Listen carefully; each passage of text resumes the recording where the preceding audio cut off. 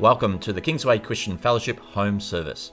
We hope that you'll be blessed as you listen to this audio sermon streamed live from Melbourne, Australia. Kingsway Christian Fellowship is a family Bible-based non-denominational church preaching Jesus Christ, based in Wantirna. Visit www.kingswaychristianfellowship.com. Now here is Pastor Werner Schulz. In the cross, be my glory ever, till my raptured soul shall find rest beyond the river. Over to you, Pastor Werner. Good, thank you. Thank you very much, and welcome everybody in the wonderful name of Jesus. Just wondering, we were expecting a man. Hector, are you there? He is a friend of Joel's, and I want to welcome you in this meeting this morning, and I wish you God's blessing and that the word of God might fill your heart and that you receive today the gospel of Jesus Christ. Now, Colm, I have got a question to you. Did you know what I was preaching about? And there's one word you emphasize, and this is a word I'm going to emphasize as well. It's being called that word rest. And I want to speak this morning about the rest we can have, the challenge to enter his rest. And I'm going to read from the scripture in Hebrews chapter 4, the verses 1 down to 13. And here we go. Therefore, let us fear if, while the promise remains of entering his rest, any one of you may seem to have come short of it. For indeed we have had good news preached to us, just as they also, but the word they heard did not profit them, because it was not united by faith in those who heard. For who have believed entered the rest, just as he said, I swore in my wrath, they shall not enter my rest, although his works were finished from the foundation of the world. For he has said somewhere concerning the seventh day, and God rested on the seventh day from all his works. And again, in this passage, they shall not enter my rest. Therefore, since it remains for some to enter it, and those who formerly had good news preached to them failed to enter because of disobedience, he again fixes a certain day, today, saying through David, after so long a time, just as has been said before, today, if you hear his voice, do not harden your hearts. For if Joshua had given them rest, he would not have spoken of another day after that. So there remains a Sabbath rest for the people of God. For the one who has entered his rest has himself also rested from his works, as God did from his. Therefore, let us be diligent to enter this rest, so that no one will fall through following the same example of disobedience. For the word of God is living and active and sharper than any two-edged sword, and piercing as far as the division of soul and spirit, of both joints and marrow, and able to judge the thoughts and intentions of the heart. And there is no creature hidden from his sight, but all things are open and laid bare to the eyes of him with whom we have to do. So far. Let's pray. Heavenly Father, I thank you for this morning, Lord, and I thank you that you have already indicated, Lord, what is so important for us, that we might go into this rest, the rest Jesus only can give. And I thank you, Lord, that you may bless us this morning. Give grace to speak your word. Give grace, O Lord, to listen to your word. And even far more, give grace to act up on your word, because your word is powerful.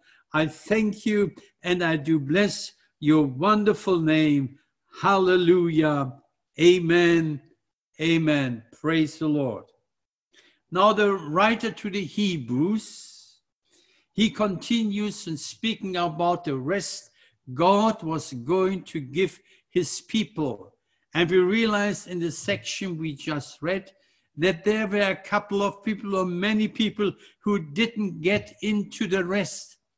And this seems to be the Lord wants to point out this morning, that we come to rest. And that's so important.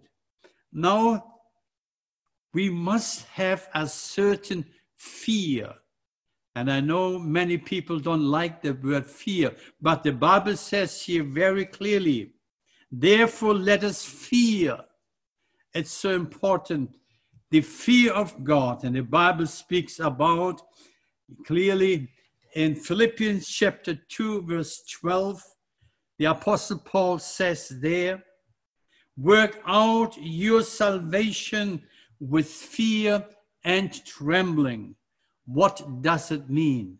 Does it mean that we should be scared from God or before God? No. It must be a certain wholesome fear and respect of God and before God. And then we read also scripture in 1 Peter chapter 1, verse 17. And he says, conduct yourself in fear during the time of your stay upon earth. There must be a certain fear in our lives, and that's so important. We might appear in front of other people as very good Christians, but we can fall short when it comes to stand before God. That's so important. We always must see in the view as God sees things, and then we will understand even more. Now, can we miss the boat? Yes. These people in the wilderness, the people of Israel, many missed the boat. And that word they heard was a wonderful word. But they fell short on faith. And they didn't believe. And the Bible calls us because of their unbelief. They had a wonderful promise. And we know the promise is this. God wanted to bring Israel, the people of Israel, into a land of milk and honey. Now listen, all you diabetic people, God promised milk and honey. So that's wonderful. That's wonderful. And so we see here what God gives us must be good. Amen. Hallelujah. And that's good. Now here we see something I want to speak about. The word we heard must be united with faith. And that's what he says.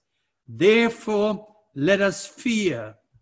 There's a propagation in our days. Do not fear. Have you heard it and seen it somewhere? Do not fear. And even it crept into the church that some people say, do not fear.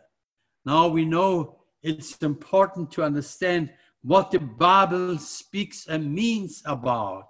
In Proverbs chapter 9, verse 10, the Bible says, the fear of the Lord is the beginning of wisdom, and the knowledge of the Holy One is understanding. If anyone doesn't fear God, he has got no knowledge and wisdom at all. He might be still stupid as a baby when he was born. Now it's important, there needs to be a certain fear. We have got two words in Greek for the word fear, and the first is phobos. And that is a reverent fear of God as a controlling motive in our lives. Now, that's important. Things of God we must respect and fear. And I can tell you something. I will never have an accident from bungee jumping. Why? There's something that prevents me. What is it? Fear, my dear brother Peter. It's fear. So you never will hear Pastor Werner jumped somewhere in New Zealand, bungee jumping, and somehow it went wrong. It will never happen because I fear too much. The fear of God is so important. Now, this is the first word. We translate the Greek word phobos with fear. It was Dr. Martin Luther. You know who it was. He was a German. And I was born into a Lutheran household in Germany. And I remember we had to learn the 10 Commandments. And Dr. Martin Luther, he gave for every commandment an interpretation, and we had to learn it by heart. And there was this, every commandment started in Luther's explanation like this. Du sollst den Herrn, deinen Gott fürchten, lieben und vertrauen. I think everyone understood, but if you didn't understand, so I will translate it. It says, it means, thou shalt the Lord your God fear, love, and trust. These three things are so important. To fear the Lord, to love him, and to trust him. Now, that's what God is speaking about. And that's what also the writer to the Hebrews says. Therefore, let us fear. Because everything is important to God. And we can miss everything if we don't fear the Lord. We can become blasé before God. And that's the greatest mistake we could do. Then there's another word we translate from the Greek into English as fear. And this is the word dailos. It is that cowardly, timid people can have. And we read in Matthew chapter 8, verse 26, remember when the disciples were on the Sea of Galilee, and Jesus was sleeping in the stern of the boat. There was a wind and the waves came up, and the disciples were full of fear. And he woke up Jesus and said, Jesus, we are going down. And what did Jesus say? He said, why are you afraid, you man of little faith? And then Jesus, of course, rebuked the wind and the sea, and it became perfectly calm. Now, here is the Greek word dailos, and that is a cowardly fear, as the disciples feared that they will go down with the boat. That's not the fear the Bible is speaking about. The Bible speaks about the fear phobos. And so I put this way always. It is better to scare somebody into heaven than love them to hell. Did you understand it? It's better to scare someone to heaven than love them to hell. Those we might have scared into heaven, they will be eternally thankful for you that you preach the gospel and that hell is a horrible place, and the fear of God is the beginning of wisdom. Hallelujah.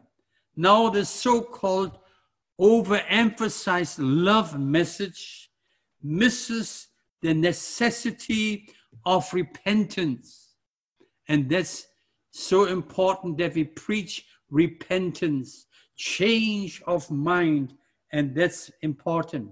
Now there's that little boy, he got from his father $10.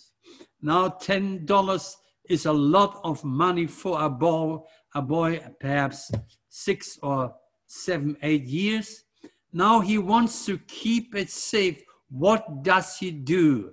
First, he takes the money in his hand and he clenches his hand, and then he takes his hand and puts it in his pocket.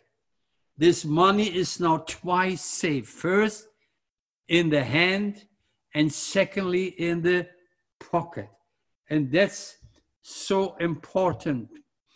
And we are being kept by the Lord in his hand. He said nobody can pluck us out of his hand.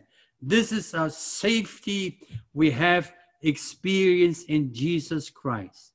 The next thing is we must unite the word with faith.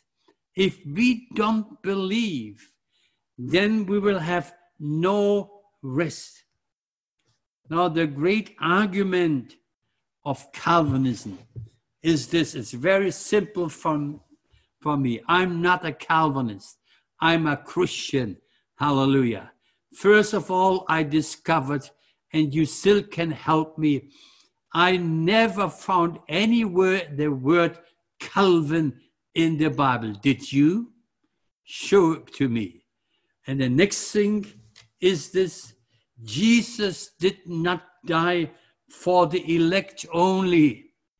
Jesus died for all sinners in the world. And I give you a proof. And this proof is so secure. And we all know John 3:16. And I would ask anyone, can you say, or can you remember it, and can you quote it? For the Lord, for God so loved the world that he gave his only begotten Son, that whosoever believes in him shall not perish, but have eternal life.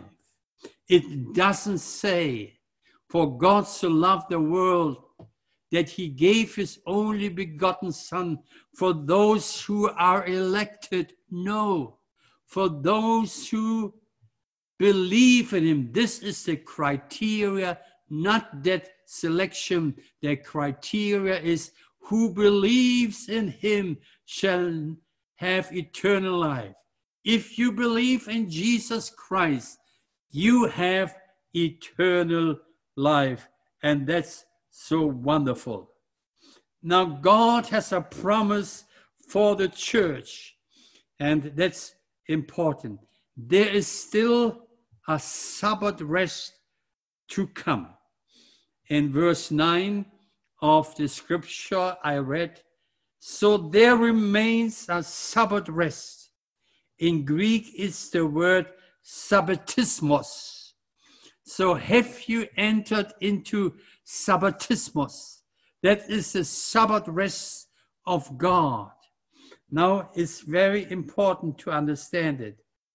Remember, every earthly promise has got a heavenly or a spiritual application and fulfillment. For instance, we read in Hebrews chapter 11, 9 and 10, and that is about Abraham. Abraham, by faith, he lived as an alien in the land of promise, as in a foreign land, dwelling in tents with Isaac and Jacob, fellow heirs of the same promise. For he was looking for the city which has foundations, whose architect and builder is God. Do you understand it? Abram was already in the promised land. Was he happy with it? Was he? Should not perhaps his wife Sarah said, Abram, we are now there, be happy. But there was something in him. He lived in the promised land as in a foreign land. Why? Why? And I must say that's so important. He had another promise too. And that was this. He knew a city God promised him, whose builder and whose foundation the Lord is. He knew the foundations are so important, although he was already in the land. But he looked forward to something far, far higher. Hallelujah. When we experience earthly promises God has given us, this is good, but our focus must be go further. And that's the Sabbath rest we're looking forward with the Lord. In Greek, as I said, Sabbatismos. That's for the people of God. There is a place, and I believe, and you can ask our dear sister from Israel, she is here this morning, and she can confirm it. If the earthly Jerusalem would have the promise for us, the earthly Jerusalem is not big enough for all the believers to give them a place to live. But Jesus said very clearly, and he said, in my Father's house are what? Are few mansions, many mansions, or dwelling places. And we see here, we have got a far, far greater promise. The promise we have is that heavenly Jerusalem. Hallelujah. And if it were not so, I would have told you, for I go to prepare a place for you. And that's important. Now that we read that Joshua did not give Israel his rest, although Joshua led Israel into the promised land, but it was not that so-called Sabbatismos, the Sabbath rest that God has promised Israel. And as I said, Jesus said it clear to his disciples, in my Father's house, there are many dwelling places. Now, think about, and our dear sister from Israel, you can correct me if you want to. All the believers in Jesus Christ who found their rest in Jesus Christ and who went into the Sabbatismos, the rest of God, would they fit into the earthly Jerusalem? I would say no. There must be a far, far greater place. And that's the heavenly Jerusalem Jesus is speaking and talking about. That's what I'm referring to. It's so important. Remember, it is God's rest to be entered. God's rest, God rested after he finished the earthly creation or we live in. But there was also made a new creation. And we know when Jesus was on the cross, his last words were these, it is finished. And then he said, Father, I commit my spirit into your hands. When Jesus said, It is finished. What was finished? The new creation was finished there at the cross. And that's so important. It was on the cross 2,000 years ago when the new creation was finished. Hallelujah. Entering his rest means resting from all our works. It was after a gospel meeting, the evangelists preached the word of God. And whenever the word of God is preached by the Spirit of God and by the fire of God, after the sermon, a young man came to the evangelist and he cried out and said, "What must I do? What must I do?" The evangelist listened to him and looked at this young man and said, "Young man, you are too late. You are too late." "What do you mean, should have come yesterday?" He said, "Young man, you are too late. You are 2,000 years too late. You can't do anything for salvation anymore. It has been done." And that's so wonderful. Jesus has done it all. Hallelujah. That's the rest the Bible speaks about. That's the gospel rest, the rest in Jesus Christ. Do you rest in Jesus? Have you come into this rest of Jesus Christ? Now, the reality of the Word of God, the apostle speaks here in Hebrews chapter 4, verse 12. For the Word of God is living and active and sharper than any two-edged sword, and piercing as far as the division of soul and spirit, of both joints and marrow, and able to judge the thoughts and intentions of the heart. So important. When the word of God is being preached, it might pierce people's life.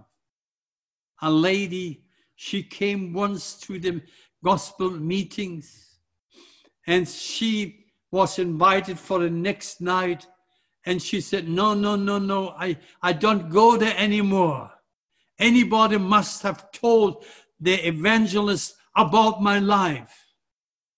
And she thought somebody told him what her life was. No, it was the word of God. That word of God pierced her heart. It was the Spirit of God who reminded her of her sins. That's what the word of God says. Hallelujah. Now Joshua did not give Israel the rest. Otherwise, the apostle wouldn't have spoken about a rest still to be entered into it.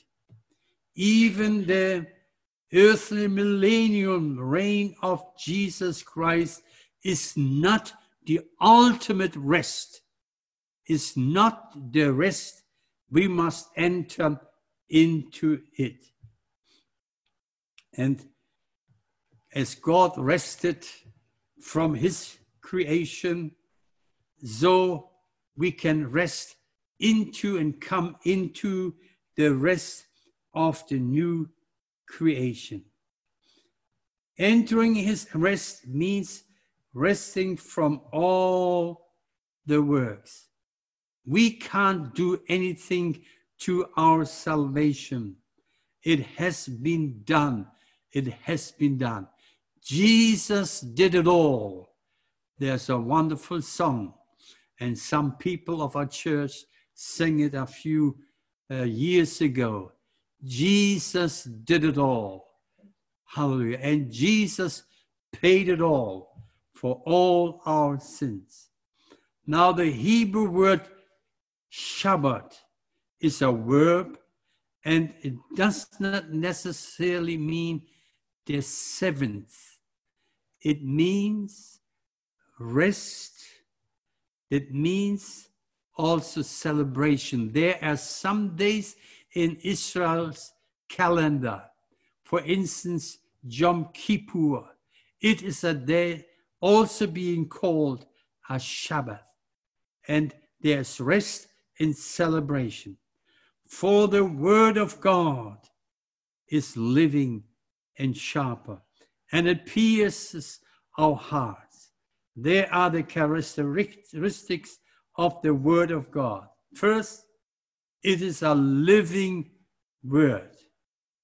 Psalm 36, verse 9. The psalmist says, "For with thee is the fountain of life. In thy life or your life, we see life." If you haven't come into this light of God, you're still living in a blind, dark world. God's word is alive. And Jesus said in John chapter 6, the verse 63, Jesus said, "It is the Spirit who gives life. The flesh profits nothing. The word that I have spoken to you are spirit and are life." It is a living word. And upon this word, you can base your life. Upon the word of God, you can base your salvation. Now, the Greek philosophers of old, they had this idea, how did come this earth into existence? And they said, first there must have been a deed, because that seems to be logic. If anything is being created, there is a deed.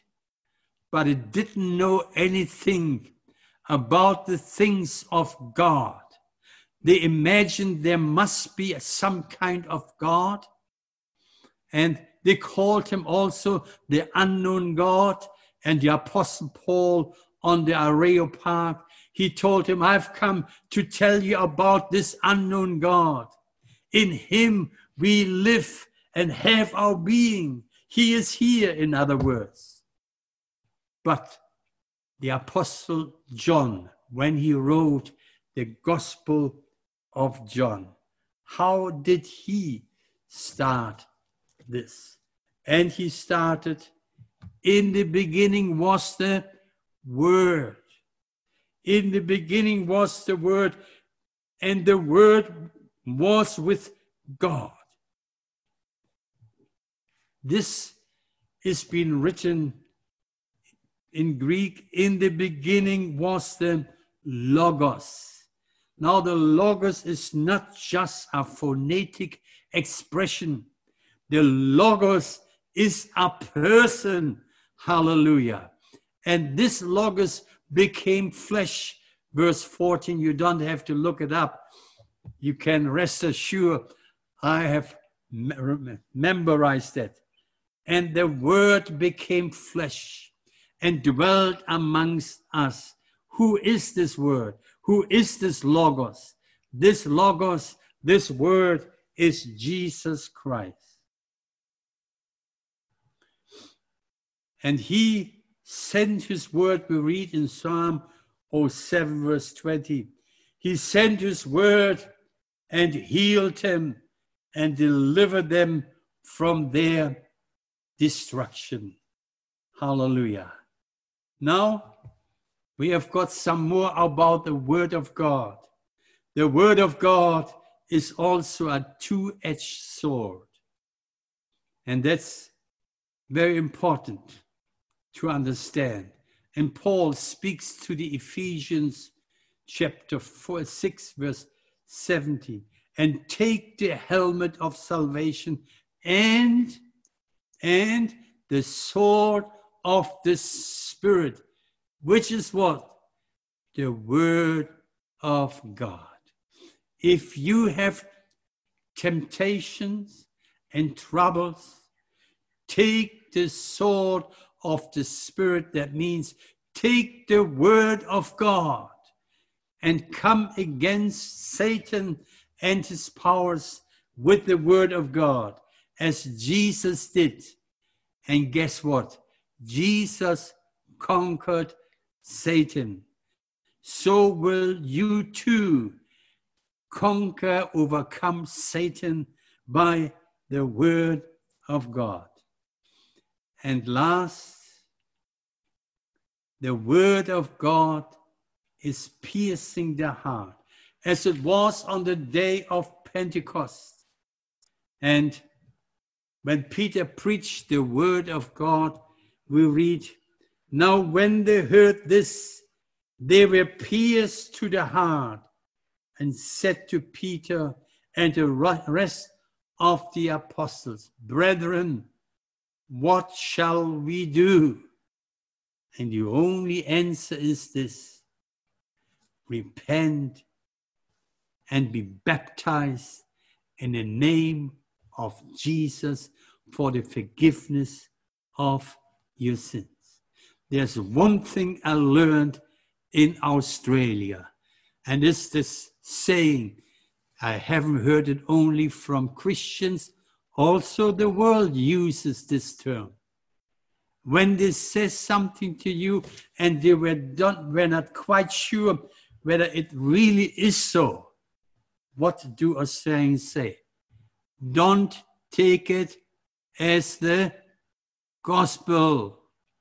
In other words, it's not quite sure, but they know something is very sure. That is the gospel. And we must take the gospel for the gospel. Amen. Hallelujah. And when we enter into this rest, do you remember how this rest of God is being called? Sabbatismos. If you entered into the rest of God, then you have eternal life. Hallelujah. In my Father's home or house are many mansions, and God likes to have a full house. Hallelujah. We know now in this time, especially here in Victoria, they would like to invite many people. But we are only allowed to have 4 or 5 people. I don't know it exactly. But God likes to have a full house. Amen? There's still room in the house of God. Still room for you. And if you haven't entered to this Sabbatismos, the rest of God, come this morning. Overgive your life as it is unto the Lord. And so, Lord, can I come into your house? And he has opened the door wide. Come unto me, my dear brother Colin. Remember what you read this morning? Come unto me, and I will give you what? Rest. When we have entered this bab, or this rest of God, Sabbatismos, we have stopped working. We don't have to work anymore for our salvation. We are in God's place, in his house. Let's pray. Heavenly Father, I thank you for this day. Lord, there's still a wonderful promise of rest in the heavenly buildings, the heavenly Jerusalem. And I thank you, Lord, that everyone who heard the word of God and puts his faith in Jesus Christ is invited into your heavenly dwelling places. I thank you, Lord. So many before us entered into this rest and into this place, the heavenly Jerusalem. I thank you and I bless your wonderful name. Amen. Amen. Hallelujah. And God bless you. Have a wonderful day. Welcome to the Sabbatismus. Hallelujah. Into the rest of God. Amen.